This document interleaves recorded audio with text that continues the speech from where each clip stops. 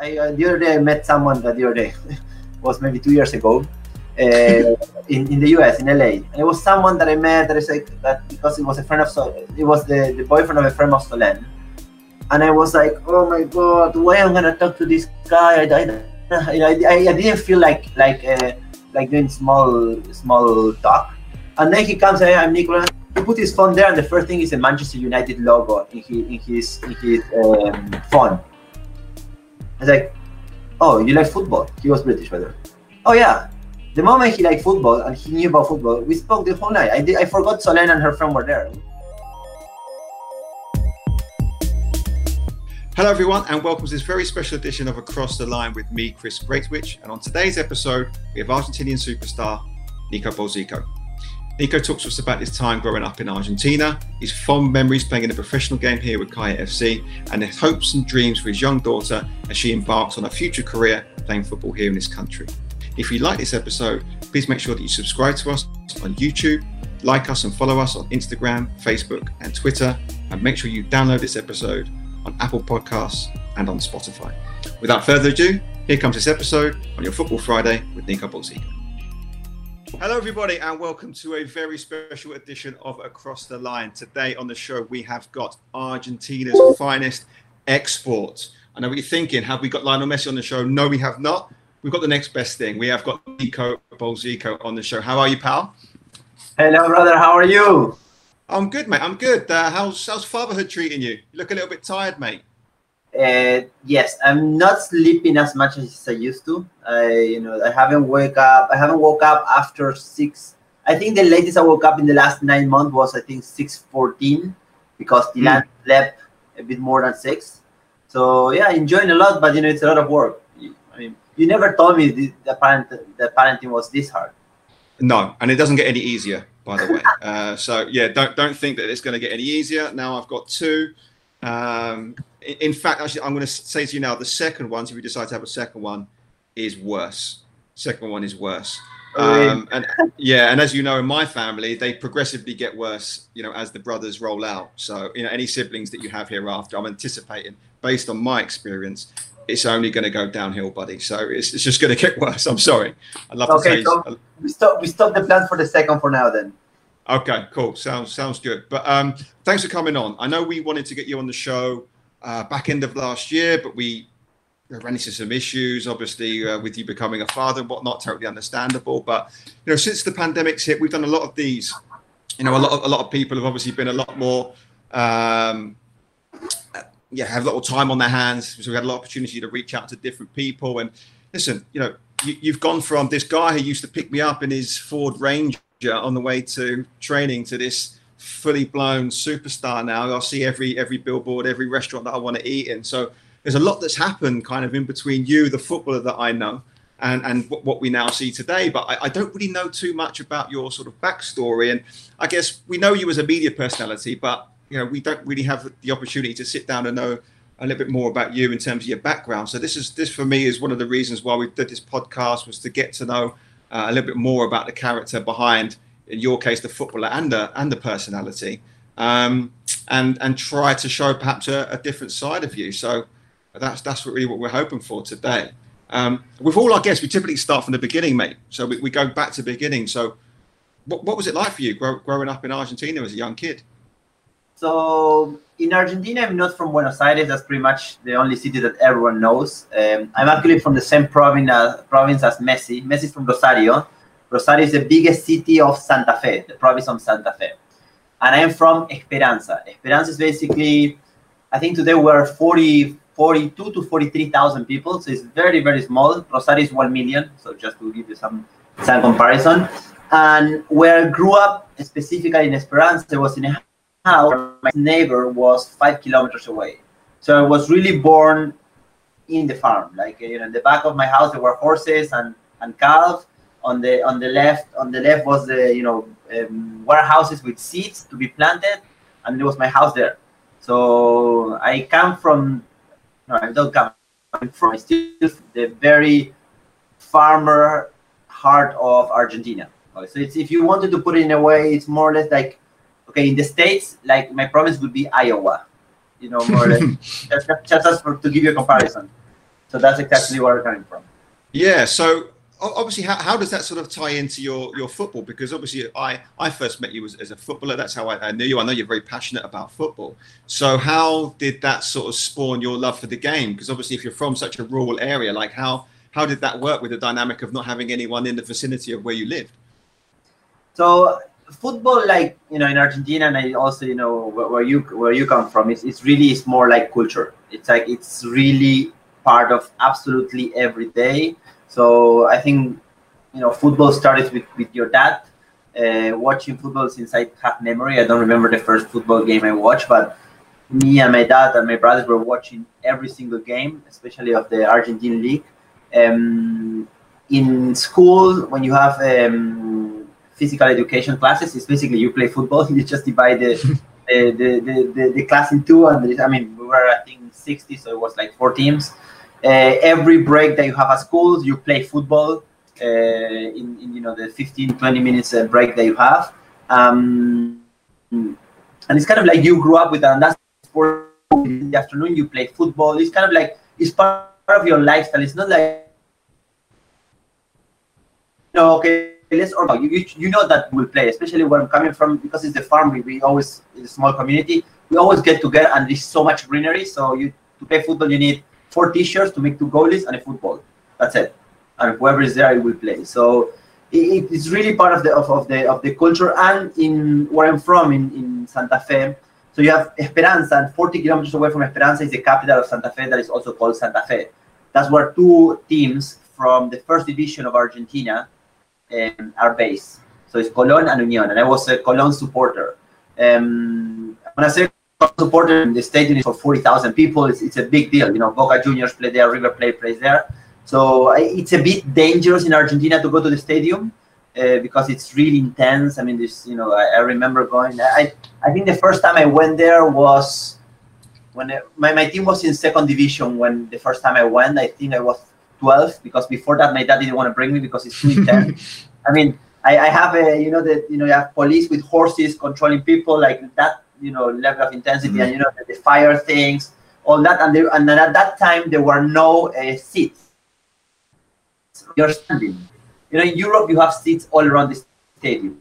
In Argentina that didn't happen till maybe 7-8 years ago. Before that, you have seats in one area that is called the VIP, and the other is, imagine some stairs made of concrete, and we all stand there. And when you all stand there, it gets so packed, and everything is jumping and moving. So like, you grew up going there, and then you start feeling football, like you become such a fan. You support that team, and then if your team wins and the other one loses, you have the whole week making fun of the others, and if the opposite, you don't want to see the other because they will make fun of you, and it becomes like, it's really part of your lifestyle. It's not something like, oh, let's play tennis today, and you play twice a week. No, football, it's in your life every single day growing up. And of course, every time I left Argentina when I was 23, 24, the first thing I do, and I live in different countries for work before living in the Philippines. I think it was maybe 10 different countries. And the first I do the country is to see where I can play football. That's the first thing I do, like who plays football here and where I can play. And it's how I actually made, that's how I relate with people in the countries that I go, playing football. That's how I make friends. That's how we become friends, right? Yeah. I mean, it's quite interesting you say that, because I want to talk a little bit about the culture, because when you sort of think about South American football, you probably think about I think there's a traditional South American style, and I don't think Argentina necessarily has that. It's a sort of more of a hybrid of a South American and European style. Like they have their flair players, they have their creative players, like you would in like a Brazil or some other parts of South America. But they also, I think, are a little more tough, a little bit more aggressive than say perhaps their Brazilian counterparts, as an example. Is that born out of there's a sort of there's a strong Italian connection, isn't there, with Argentina? Like, what affected that sort of culture, do you think, that enabled it to have its own sort of unique blend of style compared to some of their South American compatriots? Yeah, I think, well, of course, as you said, Argentina has 50%. I mean, we are made of at least 70% of immigrants, especially at the beginning of 1900. Most of them were Italian. So I think today 30 to 40% of the people in Argentina is related to Italians in in Europe. Me myself, I have an Italian passport because my great grandfather was Italian, but I don't speak Italian. I have nothing related to Italian but the passport. Okay. And it's true what you said. You know, the South American football has a different, it's a different flavor.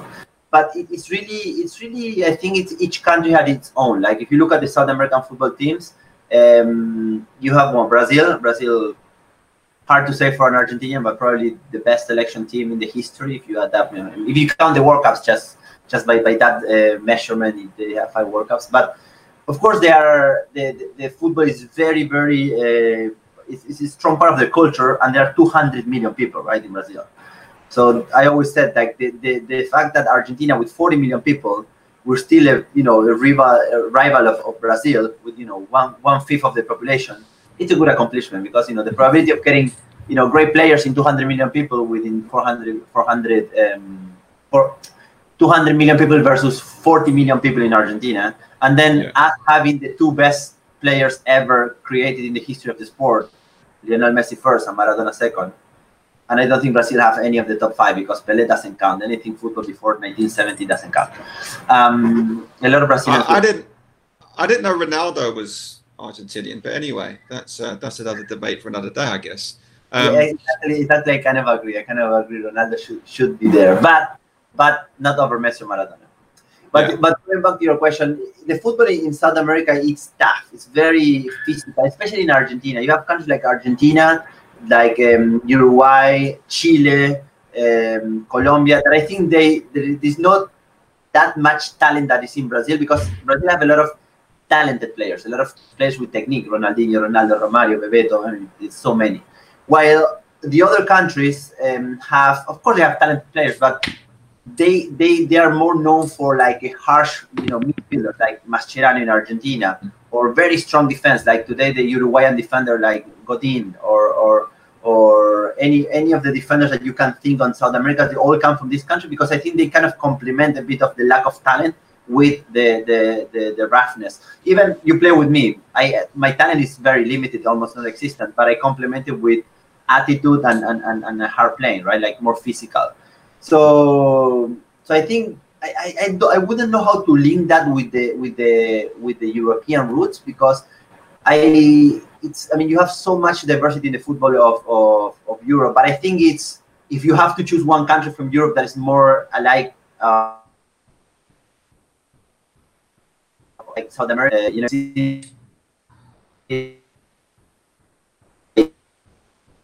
all and a lot of score by a counterattack, right? So that's more or less what I would say. Like, if you have to look at the country that is more similar to except for Brazil, to the other countries, would be Italy. I think Brazil is more, it kind of has its unique way of playing football. It's well known, the jogo bonito they call it.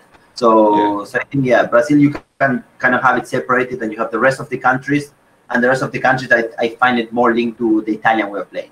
Yeah. That's quite interesting. I mean, even there you talked about Maradona. I mean, I don't like to admit it, but I'm a fraction older than you. Fraction. But only by a couple of days. But my earliest memory is of Italia 90. So that would have made, I was 6, nearly 7, as you would have been the same age. And I could just remember, my dad would talk about this Argentinian guy, but he was almost like a myth, because in those days, football wasn't as heavily televised as it is now. So you'd only really get to see these players on, every World Cup, or, maybe the odd European Cup final or whatever. It wasn't that sort of, 24 hours non-stop news cycles or sports shows that you can see these guys on a regular basis. So there was this real excitement when I got to see this guy. I can remember, I can still see myself in front of the television watching him get beat by Cameroon in the first game and thinking, 1-0. What's my dad talking about? This guy, I can see him getting kicked. Him and is it Claudio Caniggia? I remember him getting beat up really bad in that game. And after that game, I was like, well, world champions 4 years ago, but they couldn't even beat this, lowly African team. What were some of your earliest memories? I'd imagine, that World Cup is probably one that would stand out for you. So I think, it's a bit aligned with you, right? I think that maybe one of the first memory I have with football, and I think it's because World Cups are so important in Argentina. Whenever there is a World Cup, the efficiency of the country goes down. Like people work less, especially because it depends. You don't know where the World Cup is going to be playing, and I think when it's in Europe, we are 6 hours behind. So normally the games are at 3 p.m., 2 p.m., 4 p.m., or sometimes at 11 a.m. So when there is a World Cup game, people really watch it. If it is Argentina, of course, it's declare a national holiday for sure. Yeah. But even if it's not Argentina, World Cup are so important and so expected that you'd realize what happened during that month so well, because everything is so special, right? Like, everyone takes holidays basically when there's a World Cup. But even if you don't take holidays and you're working, your bosses are also watching the game.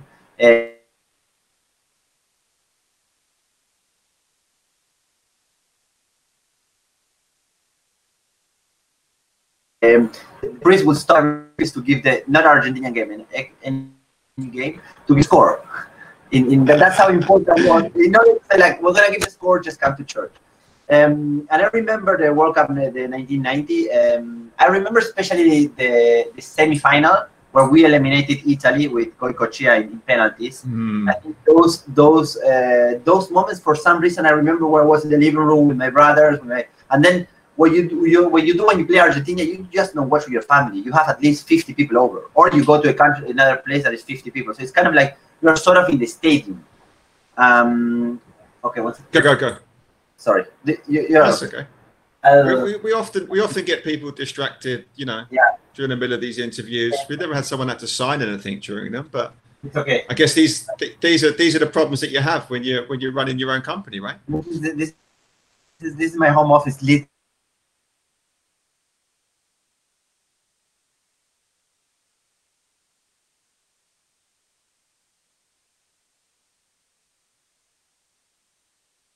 Home office, yeah, no, I get it, no problem. And we lost on penalties, so I remember watching that and going to bed crying and being like, oh my gosh, this is a disaster. And obviously not making a World Cup final was just, in my house, was an absolute nightmare. But I mean, your tears came a few days later, right, when you were unable to beat the West Germans. I mean, I'm sure you probably remember that game too. I remember that game pretty well, and we don't have very good story with Germany in the World Cups, unfortunately. Since that time, I think Germany eliminated. 1990 was Germany. They eliminated us in 2000. It was two more times. 2006, they eliminated in the final of 2014, and they eliminated in the quarterfinals of 2014. So they eliminated 3 more times after that one. Yeah, I mean, England's not much better. We get beat by the Germans all the time too. So yeah, I think England's record is probably a lot worse, to be honest with you. But no, it's interesting because now it's completely changed, and I sort of want to bring you towards the more sort of recent times, because I know, like you said, I know you've been to many different countries, many different jobs. I mean, we talked about it before. We both worked in recruitment in a previous life or in that sector. So I actually don't know this story. Like, I don't know how you ended up here in the Philippines. Like, how did you end up? Obviously, I know you moved from country to country, but how did you end up here on this island? So basically, my previous job, I was being sent to different countries for 4 to 6 months, and we were building sort of country reports. So I was for different magazines or newspapers, and they normally send a team of 3 people. And then I was living most of my career there was in Africa, the Middle East, the Caribbean, and then they said, okay, you will start in the Philippines now. And it was already my 6th year that I was traveling nonstop like that. So at the beginning it's fun, but after 6 years, you really you don't know where. You don't have a postal code. Like, if you want to send me a letter, you don't know where to send me a letter. So when I came to the Philippines, I was already kind of done with it, and then I really, fell in love with the Philippines really, really fast. After 2 months, I was thinking, this can be the place where I can settle, because I definitely didn't want to go back to Argentina. It's very hard to leave Argentina once you leave. It's hard because it's so far, but once you get used to leave and you're outside, you're like, okay, let's try to extend as much as possible before going back. And I decided to start LM10. My dad came here to visit because I asked my dad, what do you think if I live here? So he came here with my mom, visit, see if it was things to be done from the business perspective, more from agriculture. And the rest is history. I stayed. I decided to stay with my job. And I met my wife, and And after I met my wife, the rest is very well documented. After you met your wife, we all know how that went. But like you said, one of the first things you did obviously was get involved with football. And I mean, I first met you in 2013, and by that time you were already involved with Kaya, which is obviously the club that I've been involved with for a number of years now. How did you end up in Kaya? How did you end up playing on that team? Okay, so it was my at that time girlfriend who brought me to, because I was asking football, and then she introduced me to, at that point was Santi and Aneta, and Santi said, okay, come and do trials in Polo Club by Wednesday. I don't remember which day it was. So I go there. The first person I meet is Cutillas. I don't know if you remember. Cutillas. Yeah, I remember Cuto. Yeah. So Cuto, speaking Spanish. So it's like, okay, this is perfect. Like, I didn't know how serious this was, right? Right. What was your perception of it? Like, what did you think you were getting yourself into? Did you think you were just getting into like a recreational team, or did you know that this was something that was going to be like semi-professional, professional? No, I never thought professional. I never wanted I never played professional in my life. Yeah. Like, I'm not the best of my group of friends, right? I'm like, imagine. So I always maintain myself quite fit. So I always say like, okay, I want to play some, competitive, right? I wanted to be able to run. I don't want to play like, the Sunday league. But of course, not professionally. And then I arrived, and then Cuto was there, and I said, "Whoa, hi, I'm Nico." And he said, "Okay, is he the coach? Okay, he's a coach." That was already a big thing. Like, he's a coach. Big upgrade. It's like. So I was asking him, "What else do you do?" No, I'm the coach. What do you mean you're the coach? Yeah, I just coach. This is my job. Oh shit, this is a real coach. Then I thought, like how people coach teams for fun. In Argentina, it happens all the time. You have like tournaments, and this is a coach, but the coach is one of the friends. I said, okay, so he's the coach, and then so okay, let's play. And it was at least it was at the very beginning, so the season was not even starting. So we were like playing small games in Polo Club in the baseball pitch. So I was playing, and it was like, and because it's a small pitch, you cannot really, the the 11 side players in small pitch, you cannot see how good they are, right? They're like when you play with someone in a big pitch and there you see, okay, this is different. But when it's a small pitch, less spaces, I was running and crashing everyone, and it's like, okay, it's like, of course this is super high level, but I think it was okay. And then he said, okay, when do I start? No, what do you mean when do you start? You have to do the trial. What do you mean trial? This is just, oh yeah, you have to do a trial. I said, what do you mean trial? I said, yeah, the next trial is this. I said, so I'm in trial for a team. Yes, okay. So I started doing the trial, and then the next time we play in UMAC, and then it was an assistant coach, and there were the beeps, and I was like, this is pretty professional. And then we played for the first time in the big pitch in UMAC, and then I saw Anton, Nate was a time there, Ali. So then you see these guys really play. It's like national team players. Yeah, exactly. But because UMAC was never so even the pitch, you remember UMAC, right? Still sometimes you think, okay, I think because it's not like a super perfect pitch where the best players will be highlighted even more. So okay, I mean, and of course it was training. Nobody was playing 100% except for me, that I was giving it all. And then this trial, and then we start becoming friends. So we start talking, and then they explain this is first division, and I said the first thing I said, I went to the coach and I say, please let me pay, and please let me play. I don't need to get paid. I just want to play. So the moment I want to say, okay, I will not cost money to the team. It's just, I think that was the thing. And then I think the coach saw that I was good for the group, because I was, I'm a pretty funny guy and pretty sociable guy, right? So I was making everyone laugh. So I think I became, part of the team already. And I say, I mean, it would have been sad to kick me out of the team, and then I just stay and then start playing. So what year was this? So this is 2011. I arrived in the Philippines May 2011, and I think the league started. If I don't remember, August. Yeah, it was going to be. I was saying September, maybe because I remember coming. The first time I met you or saw you was I came back that year for the LA Galaxy game, which would have been December, and you were playing on that Kaya team. So I think you got beat by Global in the Cup. So that was the first time I met you, right? So that would have been your first season. You're right. Yeah. So sort of maybe August, September 2011, something like that would have been your first season. Yes. Yeah. Correct. And what did you think? What did you think of the level? Because that was really the start of when people started to come then from South America, from Europe, from different parts of the world, and actually converge on the Philippines to try to see it as a professional outlet for them. So I think I got it right before it became super professional. So I think, when you came in and then when we started playing together, that was already way better. I think that was at that time when you guys were, I think you beat Vietnam in the Suzuki Cup that year. Mm-hmm. 2010, yeah. When the year before, so still when football was timing and of course, both of the young husbands, everyone was starting to come back. This Angel, Carly, all the Spaniards also were coming. So that's what we was starting. So the level was great. I think it's for me. I never had the talent to play, in the sense of, like, of course, talent-wise, it was a big gap between the way I play and whoever else was playing in the league. And I think I was trying to complement or to fill that gap with extra, physical and to be super fit and trying to run as much as possible and tackle as much as possible.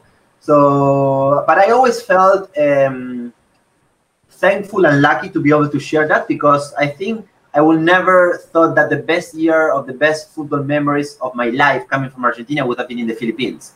And I think, the Kaya time especially were great memories. And I think I always treasure those moments, and I always remember. And I think it's my friends, they still cannot believe that I play first division. And actually this is the very funny thing. There is a book that it comes every year in Argentina with all the Argentinians playing abroad, right? So you open the book and you have Spain, you have Lionel Messi, all of them, you have it, and then Philippines, and it was my name there. No way. So when that happened, I showed it to all my friends, and I said, guys, I cannot play with you anymore when I go back to Argentina because I'm a professional. So, I'm afraid to get injured playing, because we normally play 5-a-side, and I only play 11-a-side professional, so I cannot play it. This is the book. And of course, my friends were laughing like hell, because literally they couldn't believe I was playing first division here, because I'm not the best out of my friends. But I'm the most fit, or the fittest. I don't know how to say. And the book doesn't lie. If you're on the same book as Lionel Messi, that's as good as being exactly. I play first division. I'm a professional player. I cannot. You can't change that. No, I agree. Like, I mean, obviously, like I looked at you. I mean, I think my first sort of 2 or 3 months, I ended up going from player to coach. And I remember speaking to management and being like, listen, I know this guy works and he's a farmer, really, and he's not the best player, but we need to keep him around, because exactly that, like, you had this infectious personality. And again, I can't emphasize this enough. This is before Nico the Celebrity. You were just this funny Argentinian guy who, he looked good in a tight uniform. You didn't have so many grey hairs then.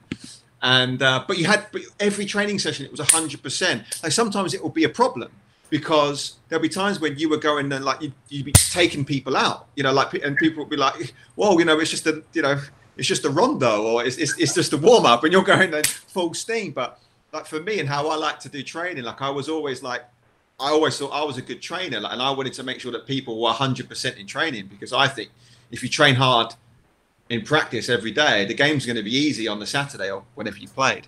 So I really like that. I really admired that about you. And I think, especially when you factor in, you were different to some of the other guys, because you were getting up at like 4 a.m, doing 6 a.m. training, and then going to do a full shift at work. Thinking back, that's ridiculous. Like, how did you manage to maintain that? But like you said, we had a really good team, like, not just in terms of players, but really good camaraderie, really good players, like good people.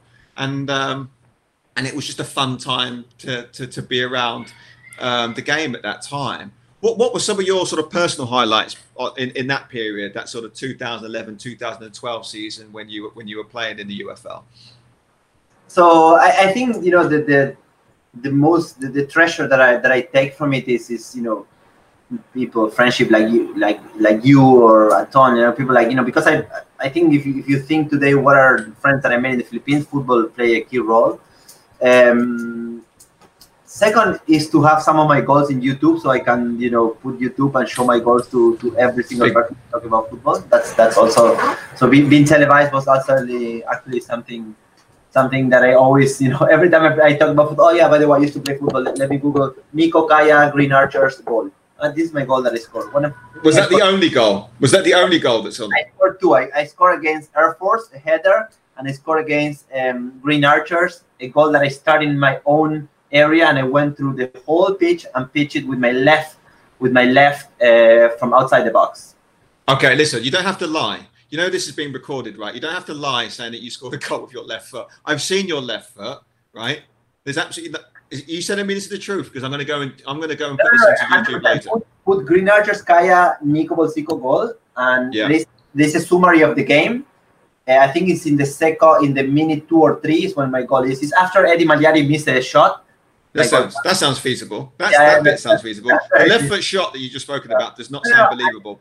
So okay, I never talked about that goal actually, so it's gonna be the first time. So okay, I started from my own box, and I ran pretty much straight, and I go to 2 to 3 players, all straight, and I reach the ball, the other box. When I'm in the other box, and this is in UMAC, so the ball is not like it's pretty bouncy, right? So when I'm in the other box, I'm completely exhausted, and I see I think it was Anton, because I was playing left right back, so Anton was the right back, so he ran all the way. So I tried to cross it. And it was Nate. Okay, that sounds a bit more believable. And then he went over the keeper, and it was an amazing goal. I think, I think it was Nate, because we celebrated like this with Nate after like a baby, because Nate, his brother just had a baby. So yeah, it was Nate. And I scored that goal. And the game before, I have scored a header against Air Force, and the game after we played against Army, and I almost got a header, and then I got a red card, and from there my career started going down. Okay, I believe those other ones. I can believe you scored a header against Air Force. That's believable. I can believe you got a red card. You talking like you're Gabriel Batistuta, I'm not. That's not believable. So I'm gonna Google that later and just verify that story, because it doesn't sound believable to me. I'm gonna see the link so you don't forget to Google it. Please, I would love to see the link. We'll put it in the show notes and make sure that everyone sees that. Just to let you know, it's not a televised. It was not televised. It was someone recording, right? So it's not that good quality. I know, or maybe that sounds like something that you might edit on iMovie. You know, that would be probably more believable. I mean, maybe you had some professional people do it, but I'll have to check it out for myself, because it doesn't sound true. But I mean, that time though was very different, because I mean, listen, you've been. Obviously, you didn't play so much thereafter. You kind of dabbled and went back and forth, did the weekend football league stuff, but you dabbled with football. That was the really, I would consider the pinnacle. Even though I wasn't here, I didn't come until 2013. But even I remember going to watch. I was watching those games on YouTube or the highlights on Facebook at UMAC, and like I said, it was televised. There were 3,000-4,000 people in the stands, and then obviously when we progressed to the Bikini Hill venue, those games were packed. There was real excitement. You know, we would go down there and just watch a game on a Tuesday or a Thursday night. It didn't matter who it was. We would just go watch, because we'd all hang out there. There was a great atmosphere. You know, I know this is not necessarily as involved with it, but what do you think about sort of the difference between those days and what we find ourselves in now? I mean, you've been involved with the game. Like, what are some of the things that you've identified as being reasons as to why things have sort of had a downward trajectory in the last few years? So as I said, when I was playing, and I was actually playing Kaya in 2011, I think it was the turning point where things became more professional. When you came, you know, with you and all that, it became much more professional, better players, more players coming from abroad, and it's what you said. You have people coming to the stadiums. It were fan base, so things were like, for me in my head, I was like, I will tell my kids in 20 years, when football is huge in the Philippines, that I was playing the last year before this really shoot up. So I stay involved actually with you in Kaya, mostly without playing much, but just being part of it, because it's such an amazing. I mean, for me, football is not only amazing to play because it's a workout, but also it's amazing because it's a team.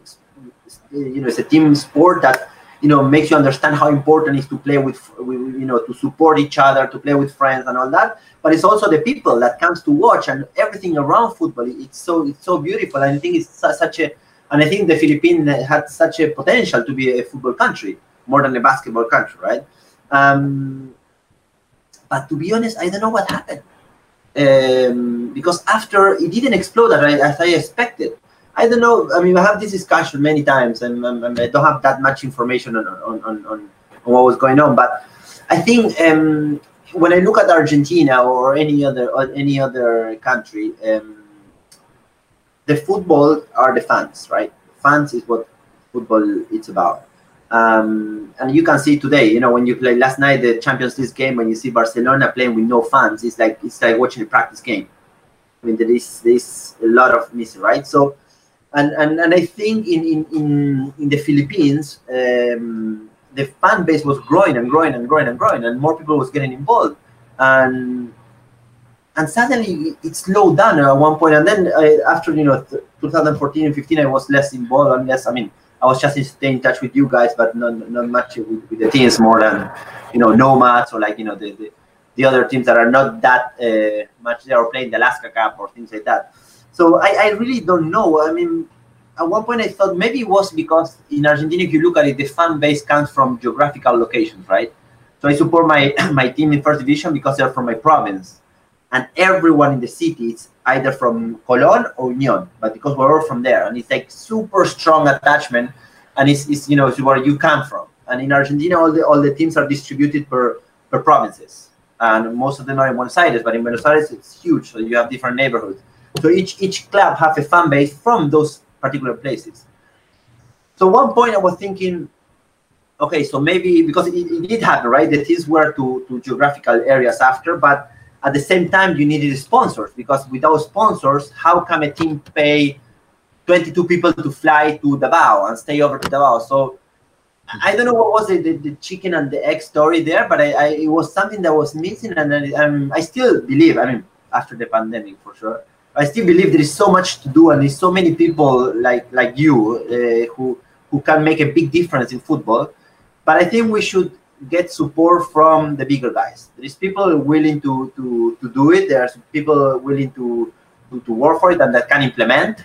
But I don't know if we may need to work on getting companies more involved, because you have a lot of companies like PLDT or Globe, all of them. They support basketball teams, volleyball teams, but only a few support football teams, right? I mean, if they start supporting more, like, okay, this is my football team, because at the end of the day, in the league, you have Meralco was a team, so each of the LBC was Kaya. So I think maybe that part should continue, or they should get more involved, or I'm not 100% sure, but I do think there is still a big opportunity, because especially, I mean, you see it in the academy, right? How many kids and parents and all that, they want to bring, kids to play football. And how amazing is the environment. When I see you in the academy, when I go in McKinley Hill Village, in McKinley Hill Stadium, when I enter there, you see the kids playing, that is awesome. You see the parents around in a super nice environment, everyone cheering. I see, I think last time I saw you there, one of the teams that were 8 or 9 years old, the kids, they score a goal, and when they score a goal and they all coming together and hug each other, and that type of bonding that you don't generate outside of a football pitch.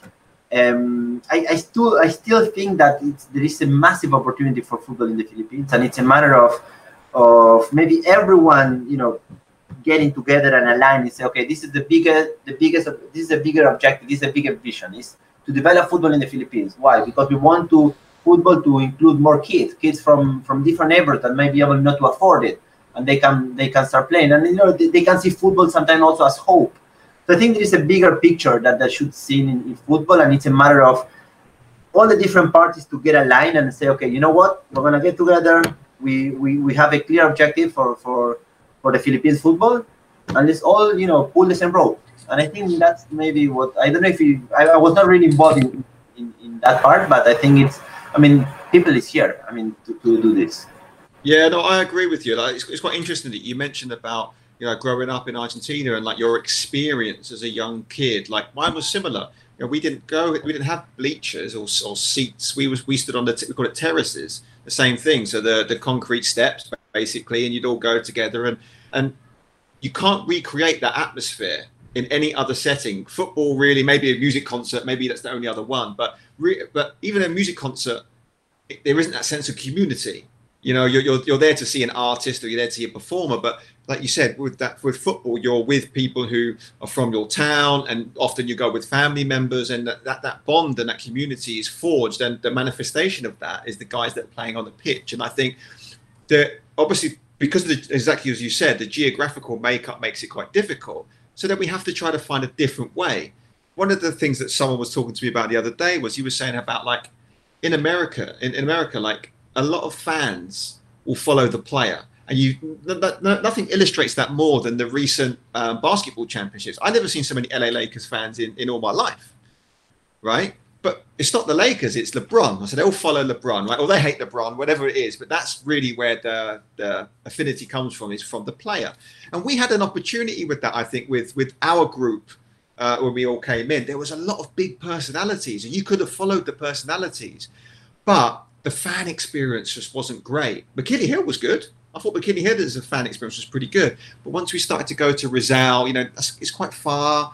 It's a little bit, you know, you're not going to take your wife and kid to Rizal, you know, unless you've got a couple of bodyguards. You know, it's you know, it's certainly not going to park up and walk to the venue, are you? So I think that's where we perhaps missed a trick with that. And it's going to take a lot of work to try to cultivate that, to re-engage those people who have probably been burnt before. And it's only that then is when those companies are going to get back involved again. You know, if they see packed stadia, if they're going to see people in the crowd, they're going to see kids going to games, of course companies are going to get involved. You know, more than anyone, people will get involved if people see you know, that there's a little bit of traction there. So no, I totally agree. I would love to see a better fan experience. And you sort of touched upon it there. I mean, we're both parents now, and you know, I want to see that landscape change for my kids. Do you know what I mean? I'd like to see them have the opportunity to play in a more progressive football environment, because like you said, we know what it's like. You know, we've seen what it's like when it's really passionate and when it's really involved with the community. I just want to try to recreate that here. So that brings me on to my next question. Now, you've got a daughter, you're a father now. Is she going to be a footballer? Do you think? Would you like to see her play the sport? So I'm gonna confess. If you asked me this question maybe 10 years ago, I would say no, football only for boys. My girl will play something else. Today, especially in the Philippines, when I see the academies and you see the girls playing, it's amazing. It's amazing. And then again, they say like 100% yes is the answer. She will play football. I mean, if she wants, I won't force her to play, but I'm gonna take her there maybe 10 times until she says yes. But you see how the you know, like the girls play was. I was watching a lot of the, you know, when we played the 7-a-side in McKinley Hill Stadium.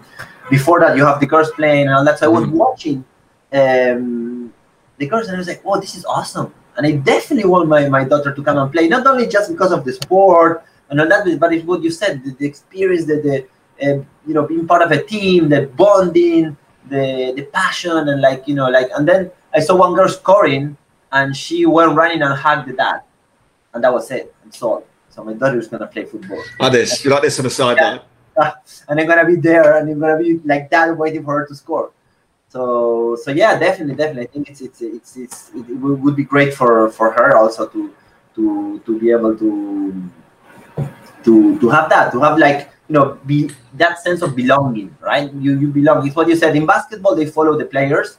In football, you don't. I mean, in Argentina, they say you can change everything in your life except for your football club, right? So in Argentina, I support one club, and it doesn't matter the player.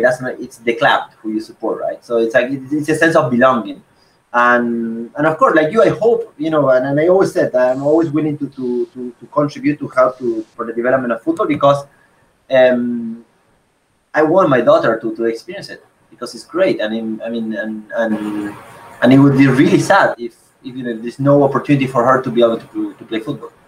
Yeah, no, I agree, mate. And I think whenever she's of the right age, how old is she now? She was January 1, so she's gonna be 10 months in 10 days. she walking yet? No.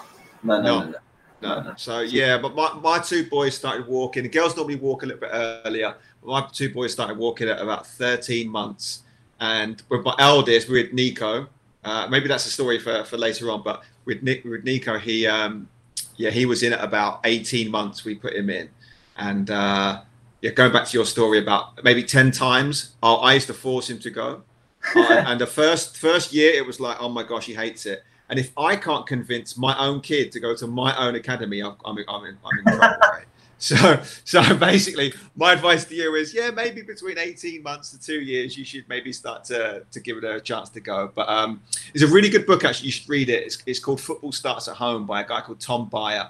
And it's about how a lot of these superstar players, unfortunately, talk a lot about Brazilians in it, but a lot of them start with, they just leave balls around their house as kids. So there's just balls, it doesn't have to be a soccer ball. It could be a tennis ball. It could be, and they just learn to kick. They learn to throw it. They learn to, like roll it with the sole of their foot, whatever. And then they just, that's how they learn. I mean, maybe your wife's a bit more particular about the house looks. I've got broken stuff all over my house. So that's just how it is with me.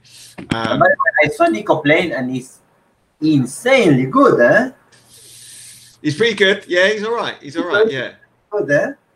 Yeah, he's all right. Maybe the name. Yeah, he's right. Maybe it is the name. But look, I want to be mindful of your time. I know you got to shoot off and pick up your daughters. There's a couple more things I want to ask you, which is a lot of young kids actually listen to the show, and a lot of the people that we've had on have obviously been professional players, former professionals, coaches. But you're completely different. You're completely different to the type of individual that we've had on this show. I mean, listen, you'll say you play professionally, but there we go. You already told us that, although you're in the book, maybe not as professional as some of the other guys. To be honest with you, I don't really consider myself professional either. But when a lot of these kids are growing up, they look at football as an outlet, as an opportunity for not just learning about football per se, but about learning lots of other different life skills that they can utilize in school, in their relationships, in business or work, whenever they decide to pursue their careers. Like, what are some of the key things that you think that you learned through football that have enabled you to be successful in your professional life, in your celebrity life, modeling life, whatever life you lead these days? I think football is much more than just a sport. First, as your personality when you play football, and the first thing you need to understand when you play football, it's a team sport. I mean, there's only one Lionel Messi that can make it different by himself, but you play with another 10 players, and it's about how you play as a unit, not as a one block, not as a one player, right? So I think that collaboration in between, to support your teammates, if he goes up, you cover him, or that communication that you need to have a lot. So I think it's about supporting your teammates, communicating, that I think is so important. Like something that I learned when, especially here in the Philippines, is talking in the field. Communicating is so key in the field, and that applies in life, right? Communicating is key for your marriage, for your job, for your friendship, for everything. So communicating is so important. Also from a physical perspective, I think football is the only workout that I don't hate. I hate to work out. I work out almost. Really? Is that true? I never knew that. I never knew that. I hate to work out. I work out pretty much every day. I run and I do push-ups and I do, I'm doing, these videos workout and all that. But do I enjoy it? No. I do it because I know I'm going to be healthier and I'm going to feel better after and I'm going to have a better day. And it's because I'm going to, I want to be able to keep, playing football till I'm 60 if ever. And you do work out because you want to, I want to be able to play with Tilan till I'm 80 if ever. But do I enjoy running or doing push-ups? No, I completely hate it. But 100%. Do I enjoy playing football? I love it. It's not a workout for me, but it's the same result as a workout. So every time you play football, it's such a good workout in the sense that you're like sprinting, it's a lot of sprinting, stopping. It's really good for your body, of course. There may be some injuries, but you need to be careful with that. But it's really physical. It's amazing because you're having fun and you're doing something that you have to do for your health.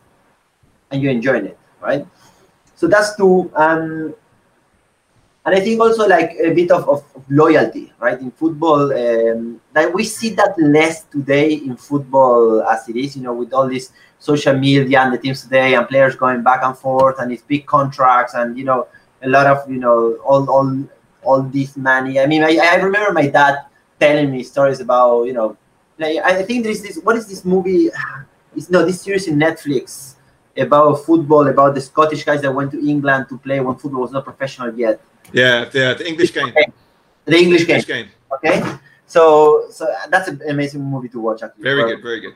We love football, but I think it's that sense of loyalty that maybe we don't see it now with the big stars. That changed a little bit, but that sense of loyalty, of belonging to somewhere, to a place, it's also something that you learn through a sport like football. And me, I also see football as a way of sharing, right? So some of the best memories I have with my family, especially with my dad, my brothers, and my friends, is because of football. I do remember watching games together, the World Cup. I do remember going to the stadium. Or every time I go back to Argentina, we have a full day with all my childhood friends where we do a barbecue, we play football, we drink, we play football again. And it's like football is always part of what you're doing and makes your day even better, right? So it's kind of like a way of making memories better, right? So I have a lot of good conversation with my dad, and it's on my way going to the stadium, or during the halftime, or waiting there, or like it's really a bonding moment that you get. That I think it's something that you don't get much. And also like when I meet someone, like like a way of when I the other day I met someone that the other day was maybe 2 years ago. In the US, in LA, and it was someone that I met that is like that because it was a friend of it was the boyfriend of a friend of Solen, and I was like, oh my god, why am I gonna talk to this guy? I didn't feel like doing small talk, and then he comes, hey, I'm Nicola. He put his phone there, and the first thing is a Manchester United logo in his phone. I was like, oh, you like football? He was British, by the way. Oh yeah. The moment he liked football and he knew about football, we spoke the whole night. I forgot Solen and her friend were there. We were like completely going off about like it's something that you enjoy so much, and then indirectly you become close to that person. It's because you're sharing that passion. That passion, I think it's a word that is very strong. That when you love the game so much, I mean, regardless of how you play it, the kick you play, but also like if you enjoy it and if you see it as more as a sport, I mean, it's a way to getting close to anyone so easily. That's why I think when you meet with someone that likes football, is so much easier for me, because I love it so much to get closer. So yeah, I mean, in a nutshell, I think football it's really like it's more than a sport. It helps you with education, it helps you with your personality, it helps you with friendship, it helps you with memories, it helps you with family. I think it's something that it's great. And in Argentina, football is also a way of giving hope to people. Like there's a lot of, especially the some neighborhoods that there's a lot of poverty in Argentina, and when there is people trying to help there, they do it through football, because football is always a game of people get hope, right? So maybe that kid that will start playing football when he's young, he won't be a professional football player and won't make millions, but because of football, he will end up going to school, right? So it's football what brought him. It's football what made him grow as a person, and thanks to football, he goes to school and then university and get an education. But before football, you would never got that kid from the street, right? So it really goes beyond. And maybe it's because I love football. I don't know how it's with other sports, with rugby. I don't know, to be honest. But I do know how it's with football, and I think it's something that I see such a good match for the sport in the Philippines. And that's why I'm always super supportive when anything that I have to do with football to support it and to try to push it and being able, because I think it can make a difference in the society beyond just being a sport, beyond the sponsor, beyond anything else. But it can, like another great example, and it's a priest from Argentina. Remember that the two kids from the priest from Argentina I sent to the academy? Yeah, I remember, yeah. So he had he has a football team in Malabon. And it's basically kids. and he's an Argentinian priest that now moved to Canada, unfortunately.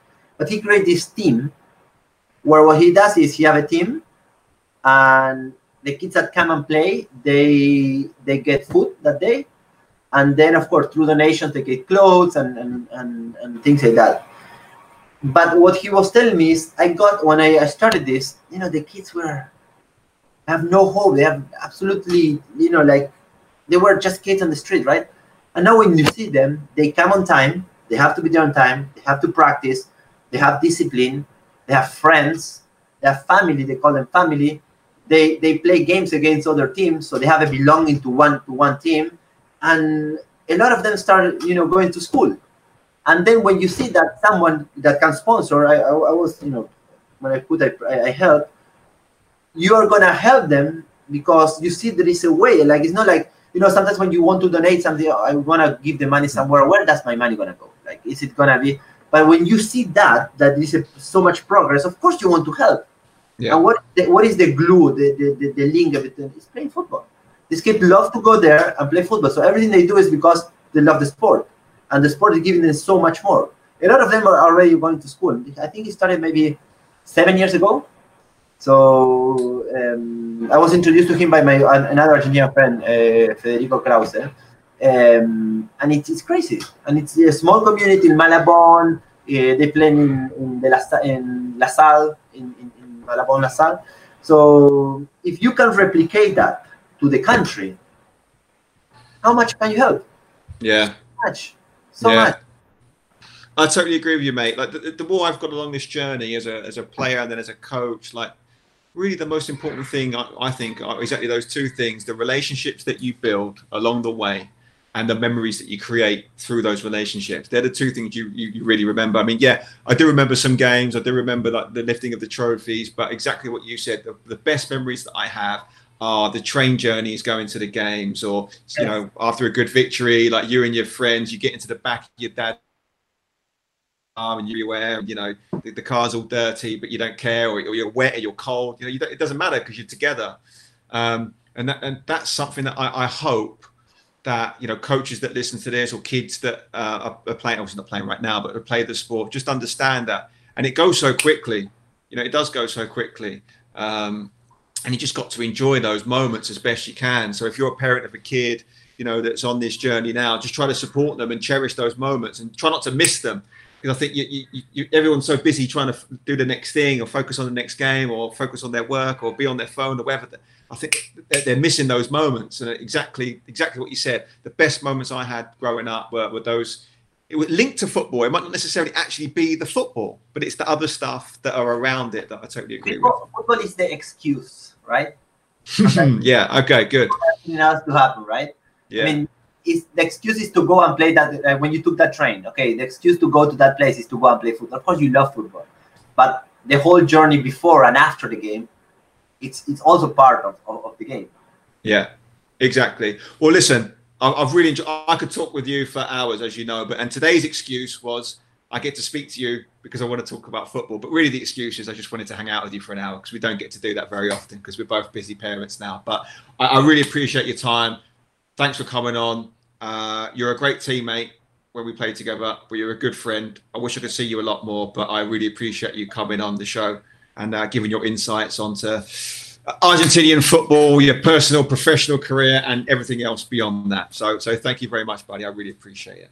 Okay, brother. Thank you so much. And I will tell you something I never told you, but I want to thank you for everything you're doing for football. I think we need more people like you. I never seen someone that professional and disciplined, and whatever, something that you have that maybe not necessarily a lot of people might appreciate, but it's like you have no BS. You come and you say what it is, how it is, and you cut through, and there's no BS. And sometimes people get shown with that, but in the long term, that's the people you need involved in order for this thing to happen. And I think that's something that I really appreciate about you a lot. And I do appreciate everything you're doing for the sport. And please don't stop doing it. And I will give you officially my full support in whatever you need towards the sport. I'll do it today publicly so you can knock my door. You, not your brother. You. Just me. Just me. I appreciate it. Whatever. You have my full support, and I will back you up in anything you will do for the sport in the country. That's a rigged endorsement. I appreciate that, pal. Thank you very much. So, listen, guys, if you like our content, if you enjoyed this episode, please make sure you subscribe to us on YouTube, like us on Facebook, follow us on Instagram and Twitter. But Nico Bozzico, thank you so much for joining us on this Football Friday. We really appreciate it.